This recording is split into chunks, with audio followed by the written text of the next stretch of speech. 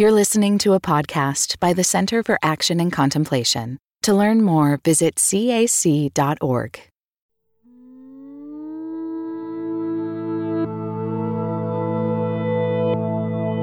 Even though we allow our bodies to be rendered each day through these technological means, I didn't intend for this to be a finger-wagging session at anybody.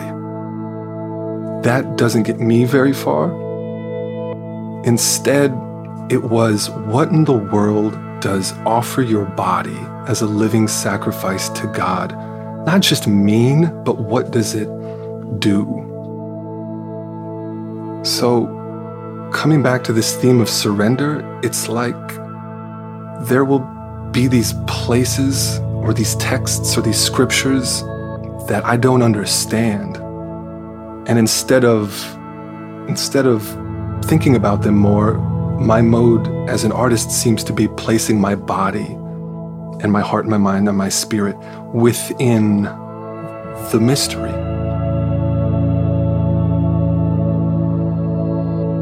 This podcast explores the mystery of relatedness as an organizing principle of the universe and of our lives. We are trying to catch a glimpse of connections beyond color, continent, country, or kinship through science, mysticism, spirituality, and the creative arts. I'm Donnie Bryant. I'm Barbara Holmes, and this is The Cosmic We.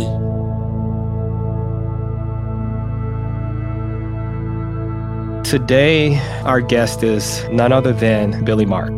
Billy is an interdisciplinary artist who lives and works in the great city of Detroit.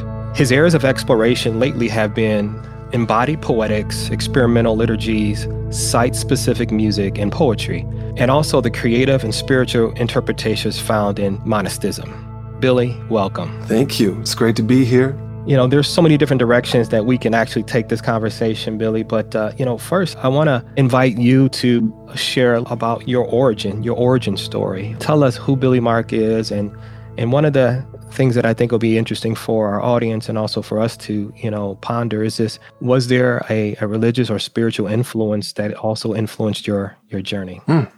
Absolutely. Well, I think it's fitting for a podcast about relatedness to say that my origin story, I feel like it starts in the Navy. My dad was in the Navy, so we moved around a lot. I went to 14 different schools throughout my educational career.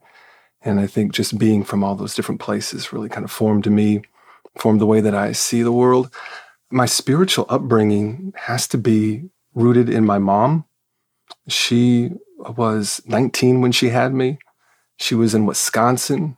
She was a white woman, a white 19-year-old, single, and people were like, no, do not keep that baby. And so I guess my spiritual beginnings and my life beginning starts with her yes to my life, and so of which I am eternally grateful. And so she raised me for a while. She married my stepdad. He joined the Navy. We saw the world. Virginia, Georgia, Connecticut, Iceland, Washington State, California, beginnings in the Midwest. And I just, people say, was that hard? Was that difficult moving around so much? And I say, I don't know. It's how I got here. It's who I am. And I am super thankful for the perspectives of being able to know what the South is like, what the Midwest is like, what the West Coast is like, what the East Coast is like, what overseas is like. And I think that helps me. Yeah, that helps me. And so the spiritual side of things has been equally broad. I guess we started in a non-denominational background, and I went to churches, and then I went to college, and I was like, please, God, just let me do college the way I want to. I'll be back. I promise. Just let me do this. And God let me do that for a little while until a Baptist preacher came knocking at the door, on one of his rounds. And I was like, while everybody else was kind of, hungover in the apartment, I was like, maybe I will go to church. And then, help set up chairs when I went on Sunday. Everybody was at least 40 years older than me. And he would say a bunch of things that I didn't agree with. And then he would say Jesus, and I'd be like, yes. And he'd say a bunch of other things that I don't agree with. And it wasn't until like when I was about 21, I went and I had moved to Los Angeles, and I was in Hollywood. And I went to a Presbyterian church, and there were a bunch of people my age. By a bunch, I mean like, 10 or so. I was like, oh, this is strange. People my age who are super smart, super caring and warm. This is amazing. So that went on, and then I'll just give you the end of this story is where then churches go through things. Church split, which is really tough. There's no hurt like church hurt. And then I remember we stayed at the church, and then I went to the pastor at one point, and I was like the interim pastor, and I said, I have an idea. He's like, yes. I said, how much do you think we could get for this building? I said, I mean, it's right in the middle of Hollywood, like 10, 20 million. I think we should sell the church, give every neighborhood like a stipend of $100,000 a year, and to be able to pour into their neighborhoods. And then we should do that. And then we should take out a full page ad in the Los Angeles Times that says, we are sorry for being an obstruction to God. Wow. He's like, well, this is the Presbyterian church. That's not how things work. I can't make that decision. I was like, okay, cool, sure. And we stuck around for another year or so, but it was time for us to go. So my wife and I got a what's it called? A map of Los Angeles and you know how it's gridded back in the days before Google Maps. Mm-hmm. And we gridded out the word numbers. And then we spent several months inside of each letter, just kind of randomly going to places. And that was our way of seeing the ligaments of the body of Christ in Los Angeles. Mm. And that was, so I think that desire, that way of using creativity and wonder and not knowing where we're going is deeply a part of my spiritual journey.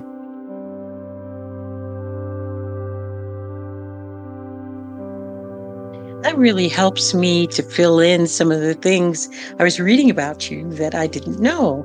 And I don't know whether you still live in this place, but one of the interviews included a description of your living space with a performance space and a stage and a prayer room. And so I was trying to figure out how the prayer room fit in with the stage and the performance. And so that helps a lot. So your faith is very grounded in community. Absolutely. I mean, that relationship between the individual and the community and that dynamic and that tension is where so much growth happens spiritually and in all kinds of ways for me. That's wonderful. As I was reading also, I was learning about your first artistic performance. Was it The Wrestler? Wrestle, yes, that was. Okay. And you said you dreamed seeing yourself wrestling. Tell me a little bit more about how your concepts come to you. Absolutely. I had been in a room with a bunch of other artists who were talking, and the tensions surrounding racial dynamics was deep, it was palpable, it was very real. And like, where does that tension go? For me, it goes somewhere inside.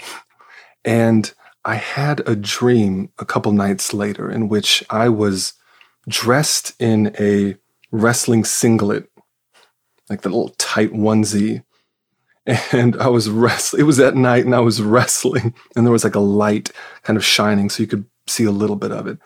And then I woke up the next morning and I thought, oh, I think I have to go wrestle. And the guiding text that was surrounding that feeling was, we wrestle not against flesh and blood, but against powers and principalities. And, it works its way up from there. And so I remember, armed only with the vague confidence of a dream, that I started to tell people, I was like, yeah, I think I'm going to go wrestle spiritual forces of wickedness in heavenly places on 8 Mile. And the first time I told somebody and I didn't die, and they were like, really? I was like, really? You're saying really? Yeah. And I was like, okay, this is something to go towards. And so I, bought the wrestling singlet, bought some gold shoes. I bought the headpiece. And I went to go live into the image that had appeared to me in the dream. So whereas with, I started off in poetry, right? So I'd write a poetic image down on a piece of paper. Great, there it is. And now it's in our mind. And then I was an MC, so I started to say these poetic images out loud. Great. So we can, through the body, through the mouth, people hear it in the mind.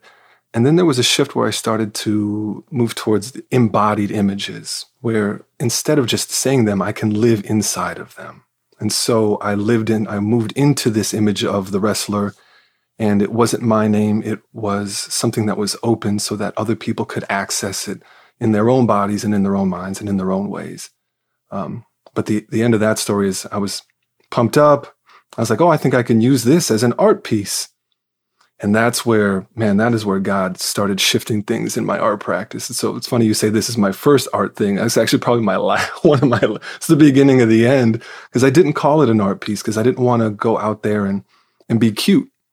If I'm going to say spiritual forces of wickedness in heavenly places, I'm going to and when I told a friend and I was like, yeah, I'm going to go do this in October. She was like, wait, that's like a month and a half from now. Like, I was like, yeah, before the weather gets cold.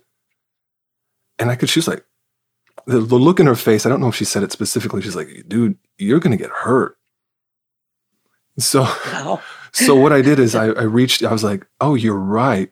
This stuff is real. It's not just cute. And so I reached out to a couple friends who I trusted, because I was like, well, if this is a wrestling match, I need to be trained because I want to win. So one of the friends was a trainer for my mind. One of the friends was a trainer for my heart. One of the friends was a trainer for my spirit. And one was a trainer for my body. Wow. And over the next 6 months, we created a website and we moved forward. And I'll tell you, people started to follow the process, and this kind of transmedia process started to develop. Like, it wasn't in one specific medium. And I'll tell you, the end of this story is the wrestling match was on a median in between Detroit and Detroit suburbs. And if you're not familiar with that, that is a deep line of division. And that's what the wrestling was at the beginning. It was looking at this line called 8 Mile, which divides the predominantly white suburbs and the predominantly black Detroit. The median was an overlap of outskirts. It's not quite Detroit and it's not quite the suburbs. And we often talk about a line, but you can't exist on a line, right? So this median was a land. And then so when we went there, I'll tell you the short version of the story because I'm just now starting to tell it. I had a jump rope, which was a part of the practice the entire time. And the jump rope itself is a line. And the practice of training my body, but also the practice of transgressing this line over and over and over and over again became this deep image. And so I went out there and I trained to get my endurance up. Wait a minute, Billy. I see. When I first heard you say this, I'm thinking to myself, this is all going to be metaphorical. You're going to be dancing around on a mat by yourself. So what you're saying is you're wrestling somebody. Oh, yeah. Yeah. Oh, yeah. Well, that's a whole nother thing. Yeah. And so, Billy, is this what you mean by embodiment? So specifically, as you use the term embodiment of the art, you're physically becoming. Oh, absolutely. Absolutely. The line itself, 8 Mile, like you could point to it and you could say that's a geographic line. Like if you travel up to a place, you can find it. But when you talk to an elder who, when they crossed that line back in the 60s, they knew that they had no reason to be up in the suburbs unless, quote, they were doing somebody's lawn, and they would hold their breath until they came back down. And you see people from north of the line saying we would go to a Tigers game and hold our breath until we came back up. But then you talk to a new person, they have a different experience of that line. So that line is at different points in time as well. So somebody's experience of that line is from the 60s. Somebody's is from 2010. Somebody's experience of that line is with them in their heart and in their mind and in their body, someplace else right now than it is in mine. And so this line is very deep. And to go in there and to access it, not just as a thought, but with the flesh, with all of the different dimensions, is super important. Did you win? You know, that's a great question. So I remember I planned on jumping rope because my trainer was like, when I was a wrestler, our coach would have us jump rope in between sessions just to intimidate them. I was like, I want to do that too. So I trained on cement. We got out there on the median. Jumping on grass is a whole different story. I was like, oh no, I'm not going to be able to do this as planned. And I started around the third round. I started to fail. My body was about to be done. I couldn't do it. I couldn't make it the next 2 minutes. All the tricks, just count to 10 seconds and try to do it. It was done. It was 85 degrees out there. And I thought, well, failure's a cool art idea too. That's sometimes you win, sometimes you lose. This is something. And then with the art community and all the folks on the left side and other folks on the right side of the median, my last ditch effort, and this is on video, was to say, I go out of somewhere deep down inside, goes, "Thank you, Lord. Thank you, Lord. Thank you, Lord." I said that 3 times, and I'm not kidding you. The jump rope, the leather jump rope with wood handles that had become this symbol broke. Whoa. The line broke, and I threw it and then continued along the way. I didn't tell that story for like 2 years because it didn't fit in my worldview. I didn't know how to process that, so I didn't tell anybody that story for 2 years. So I would say yes, we won.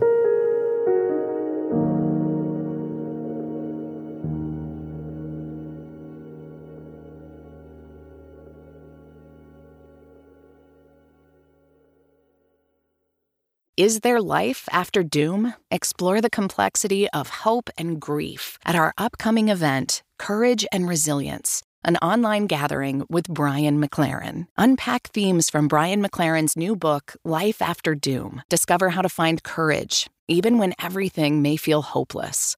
Join us live on May 17th at 10 a.m. Pacific Time. All those who register will have access to the recorded replay for 1 year. Register at cac.org/courage.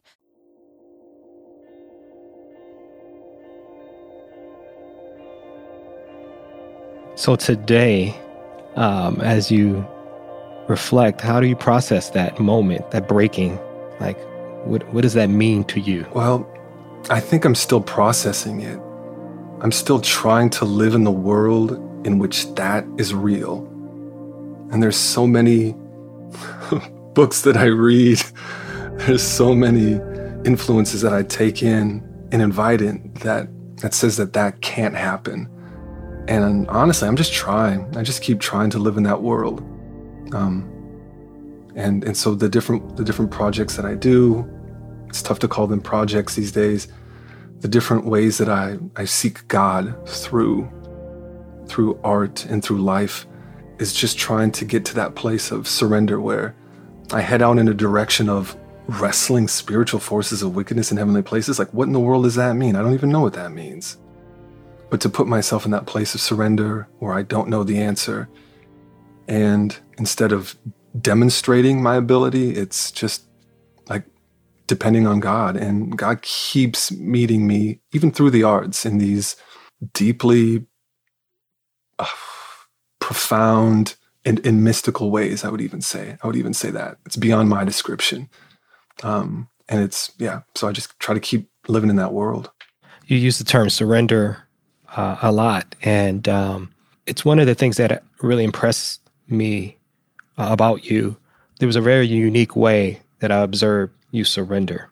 Seemed scary to me at times, the way you submit and surrender. And is that a theme that resonates in every aspect of your life, not just your work, but is that a core value, a core belief that sits with Billy Mark? Well, if it was a core theme or core value, that means that I would like it. But yeah, I guess it is. It is. I just see that as the path. That's like the way, not just forward, but the way deeper. Like something something needs to die. Something needs to be let go of in order for me or for my friends or for this world to have anything deeper. I mean, otherwise we're just recycling the things that we already have and know. And I would say that surrender is the way. It just seems to be the way deeper for me. It's a good message to a generation that is wrestling and has been wrestling with issues of race and gender, sexuality, and a predominant view of what life is like, which truncates and cuts off mystery. And so it's almost as if we are pioneers again, seeking out the mysteries that are and welcoming them back into our lives. We can wrestle with pandemics and environmental issues. Is that really going to change anything? Unless we also include the mystery of God's presence in unexpected ways. Thank God for the rope breaking. Amen. God knows when to show up.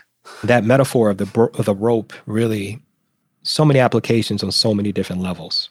When you spoke about 8 Mile, growing up here in Detroit in the 80s, that line had a very specific and very significant meaning to many people who lived on the Detroit side of 8 Mile. And for some people, crossing 8 Mile gave them a sense of meaning, belonging, a sense of arriving. That line, in so many ways, it was artificial, but also deceptive, because it gave the indication that you had to move or relocate in order to have value or to be accepted in our culture. And so as you shared that story about it breaking, I reflected back to my initial understanding of 8 Mile and how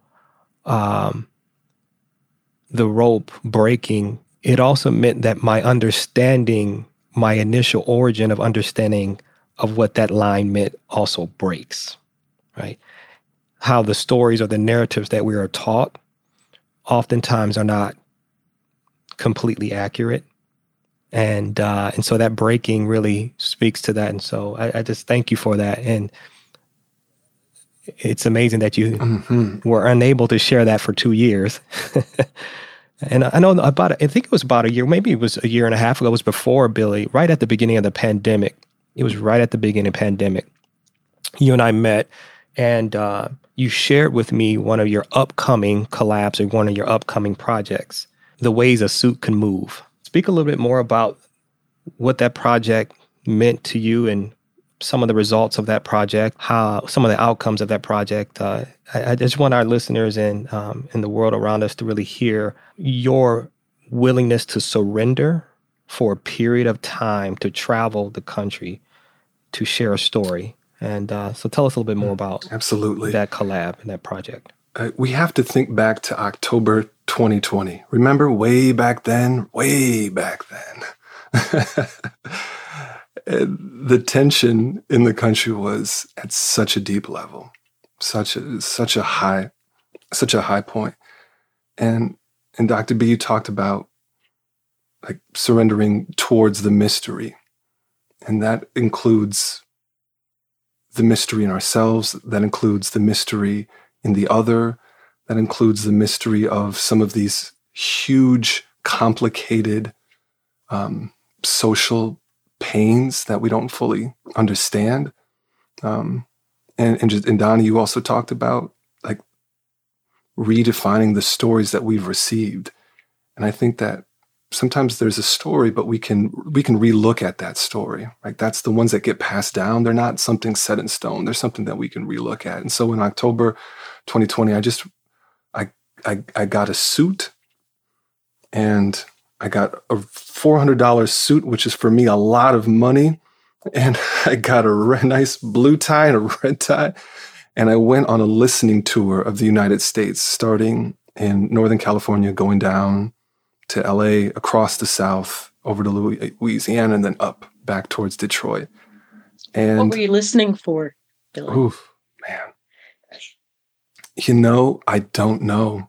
I think I was just listening. And I think sometimes I don't know what I'm listening for until I hear it.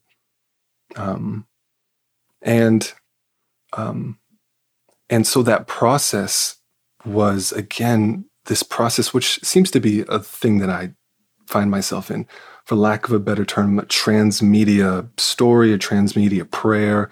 I'm still wrestling with this, in which the story is told through different mediums along the way. And so, yes, there's videos, there's writing, there's a bunch of things, there's performances. But, I'll share one of the stops on that. Was at the Googleplex in Mountain View, California.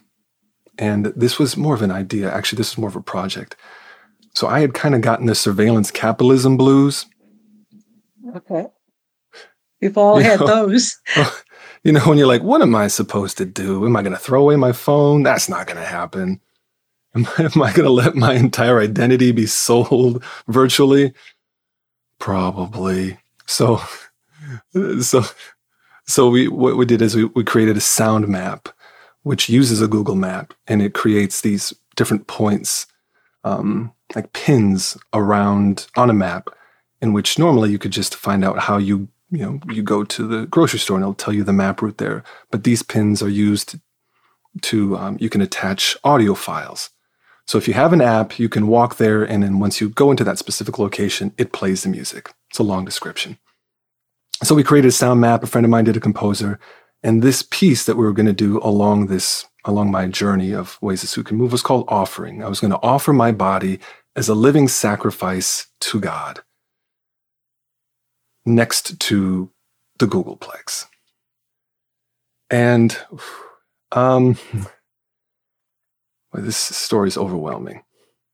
Even though we allow our bodies to be rendered each day through these technological means, I didn't intend for this to be a finger-wagging session at anybody. That doesn't get me very far. Instead, it was, what in the world does offer your body as a living sacrifice to God not just mean, but what does it do? So, coming back to this theme of surrender, it's like there will be these places or these texts or these scriptures that I don't understand. And instead of thinking about them more, my mode as an artist seems to be placing my body and my heart and my mind and my spirit within the mystery. The map was 7 different sites, and they were set at 7 different times throughout the day. I am deeply influenced by the liturgy of the hours and monasticism, and how that is this huge, beautiful, poetic structure.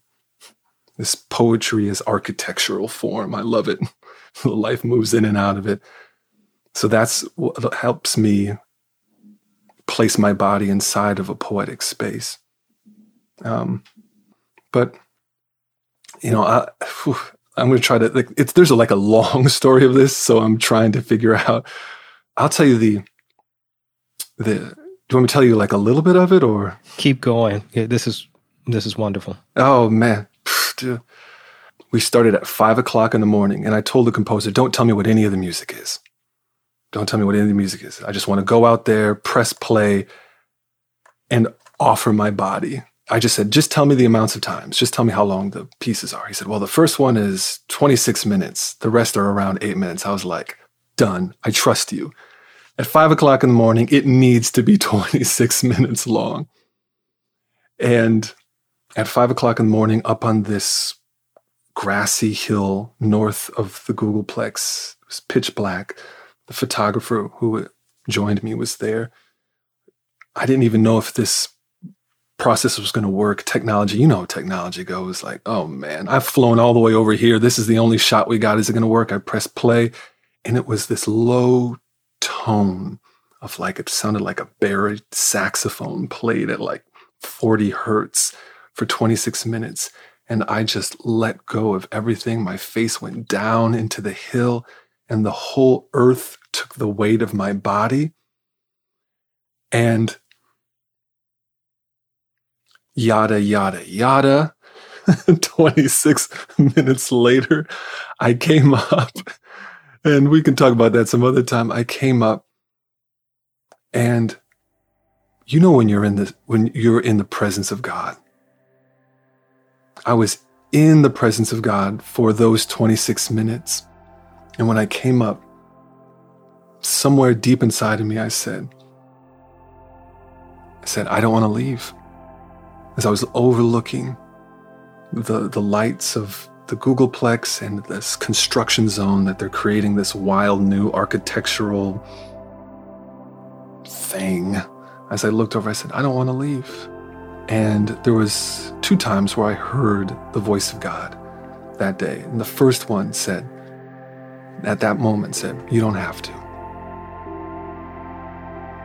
And I was filled with an unspeakable joy. And also this melancholy. It's because I felt that like continually pressing in love of God, this unconditional love that just comes from that mystery, because how can something be unconditional, right? So I could feel it pressing in on my body, in on all my heart, in on everything. I could feel it in that moment. And that's what gave me joy. And I said, I don't want to leave this. And God was like, you don't have to. But I knew, I was like, you're not going to leave, but I will. But I will. And I'll share some more stories of that at some other point, but it just progressively got more intense as the day went on.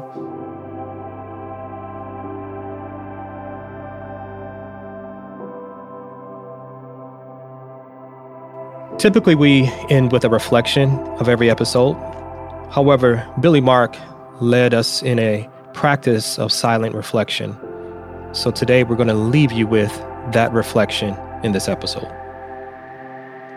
A lot of your art is so contemplative.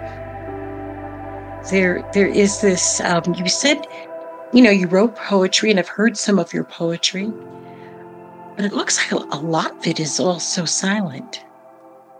What is it about silence that amplifies your art? What a great question. For me, poetry isn't something that is just written down on the page. It is a language act. It is a life act. And it is a musical act. And there is no music. There is no sound without silence. And actually, it was 2 years ago where I started to improvise not words, but silences. I just turned it around. And so instead of, I would say yakking. Yakking's not a nice term, but it's, instead of talking for a long time, I started to shape the experience with silences. And for me, that's what really opened up something else. And should I do some? Should we do some right now? Can we do some? Oh, okay, great. So can you guys do it with me? Sure. Sure. So we'll all work with the silences together. So just to put into context, I would do like a small silence, a long silence, a small silence, a long silence. So I'll start to play with that. And if you guys just want to bring in a word or even a phrase, or if you feel like you need to go longer than a phrase, do that as well. But we'll just kind of go forward, and we'll just use silences as the form. Okay, whenever you guys are ready.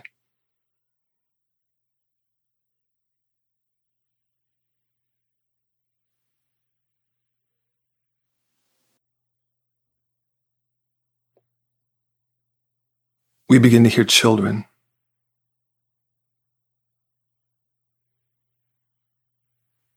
Their small steps. The hallway. The meaning of closeness. The touch of the skin. The remembrance of death. Something so close that all the silences wrap around the body of our youthful desire.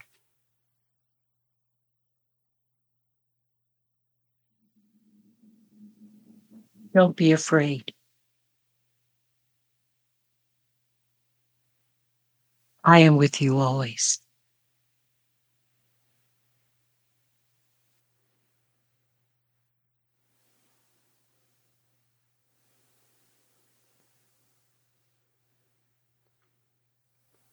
You sculpt us with a hard edge, sometimes soft, sometimes clear. And we reach out.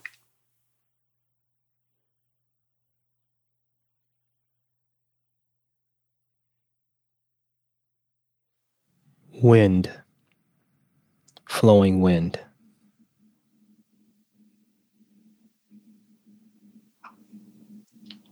Sometimes it hurts.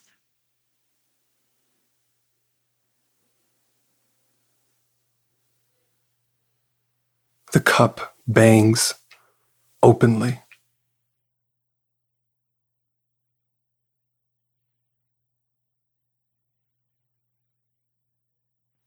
And all the music, all of it, all of it, all of it, all of it, all of it, all of it, all of it, comes tumbling out like the juice of an orange.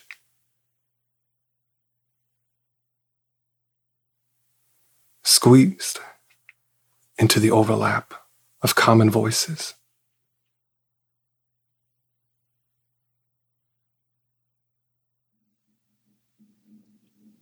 All my life, been grinding all my life. Finally free.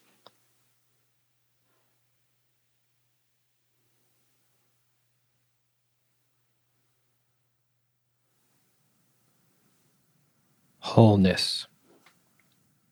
A return to wholeness.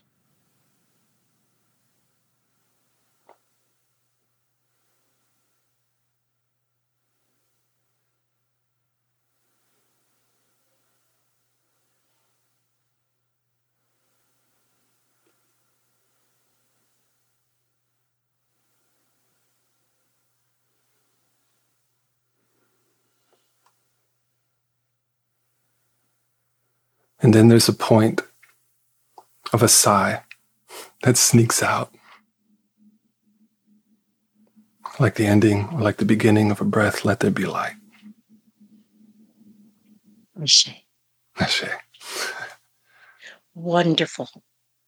That feels like being in the presence of spirit. Is there any of your poetry that you'd like to share as we close out? I think that was it. Oh my goodness, yes, it was. Such poetry in silence, and your ability to inhabit it so fully is healing to people who come toting their brokenness. Blessings, Billy Mark. And thank you for being with us. Thank you guys so much. Thank you, Billy. Thank you. Thank you for your time, and thank you for the experience.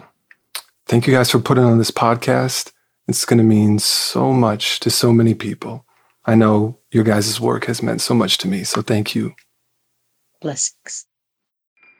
Do you feel called to walk a more contemplative path? The Center for Action and Contemplation is an educational nonprofit supporting the journey of inner transformation. Our programs and resources will help grow your consciousness, deepen your prayer practice, and strengthen your compassionate engagement with the world. Learn more about our resources, such as publications, podcasts, email series, and events at www.cac.org.